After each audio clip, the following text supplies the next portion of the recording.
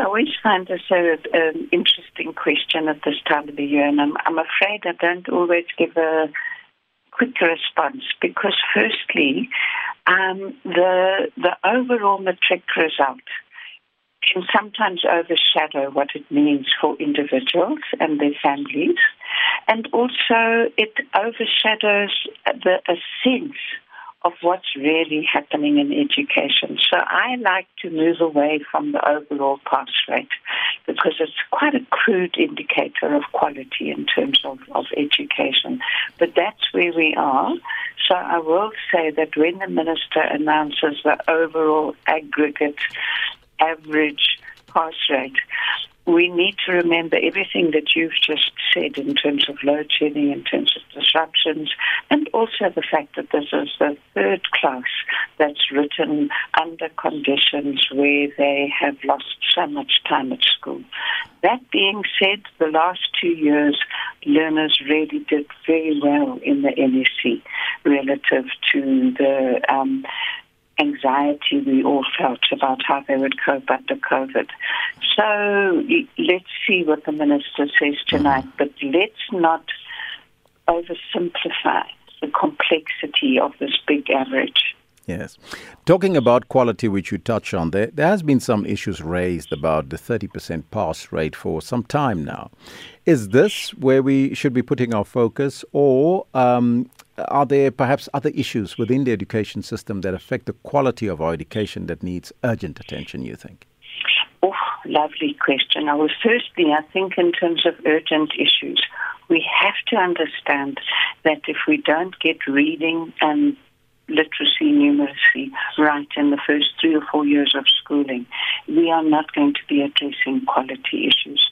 And this has been said for so many years. There's been so much solid research being done, so much evidence that we can change this, that needs to be the biggest investment that we put as a public in our discussions in education and what we do at homeschooling communities. But I also just have to comment on this annual misinformation about a 30% pass rate. I think, and I know this may be a bit controversial to say, I think that it's driven largely by politicians who think it's a handy lever to beat education on, and it is a complete misrepresentation. And I'm going to just quickly, I'm watching time, I know that you have to close in 3 minutes, but firstly we need to understand what the NEC is. The NEC is the only exam that learners can leave schools with. There's no other exam at the moment. There should be possibly, and in other countries there are multiple exams. So what we have is most of our learners who persist in school and don't drop out, writing one exam, the National Senior Certificate, that performs 4 functions. It indicates which students passed at a sufficient level that they can apply to university for a bachelor's degree, and which passed at a level at which they could apply for a certificate or a diploma at a college or the range of higher education institutes, and those who just passed. Now, nowhere does it say you only have to pass at 30%. In order to be able to proceed with admission to a bachelor's, you have to do much better than that. You have to pass at 4 subjects above 50. So this thing that the pass rate is 30% distracts the public and undermines the achievements of learners. Is that quick enough for you and clear enough? That was quick enough. But just briefly, is there perhaps a need to overhaul South Africa's entire education system for it to be in line with the 4th Industrial Revolution in terms of subjects being taught and offered?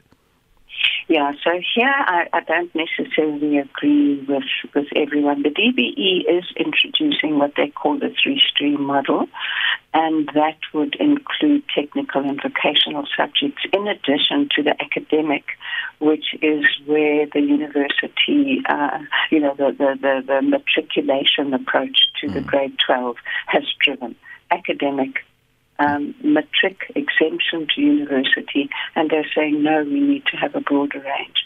My view is a little bit different.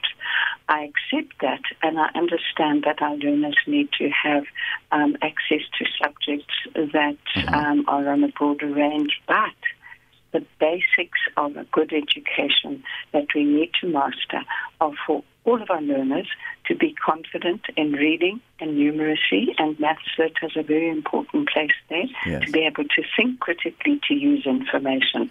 And a proliferation of too many subjects, I think, will be complex.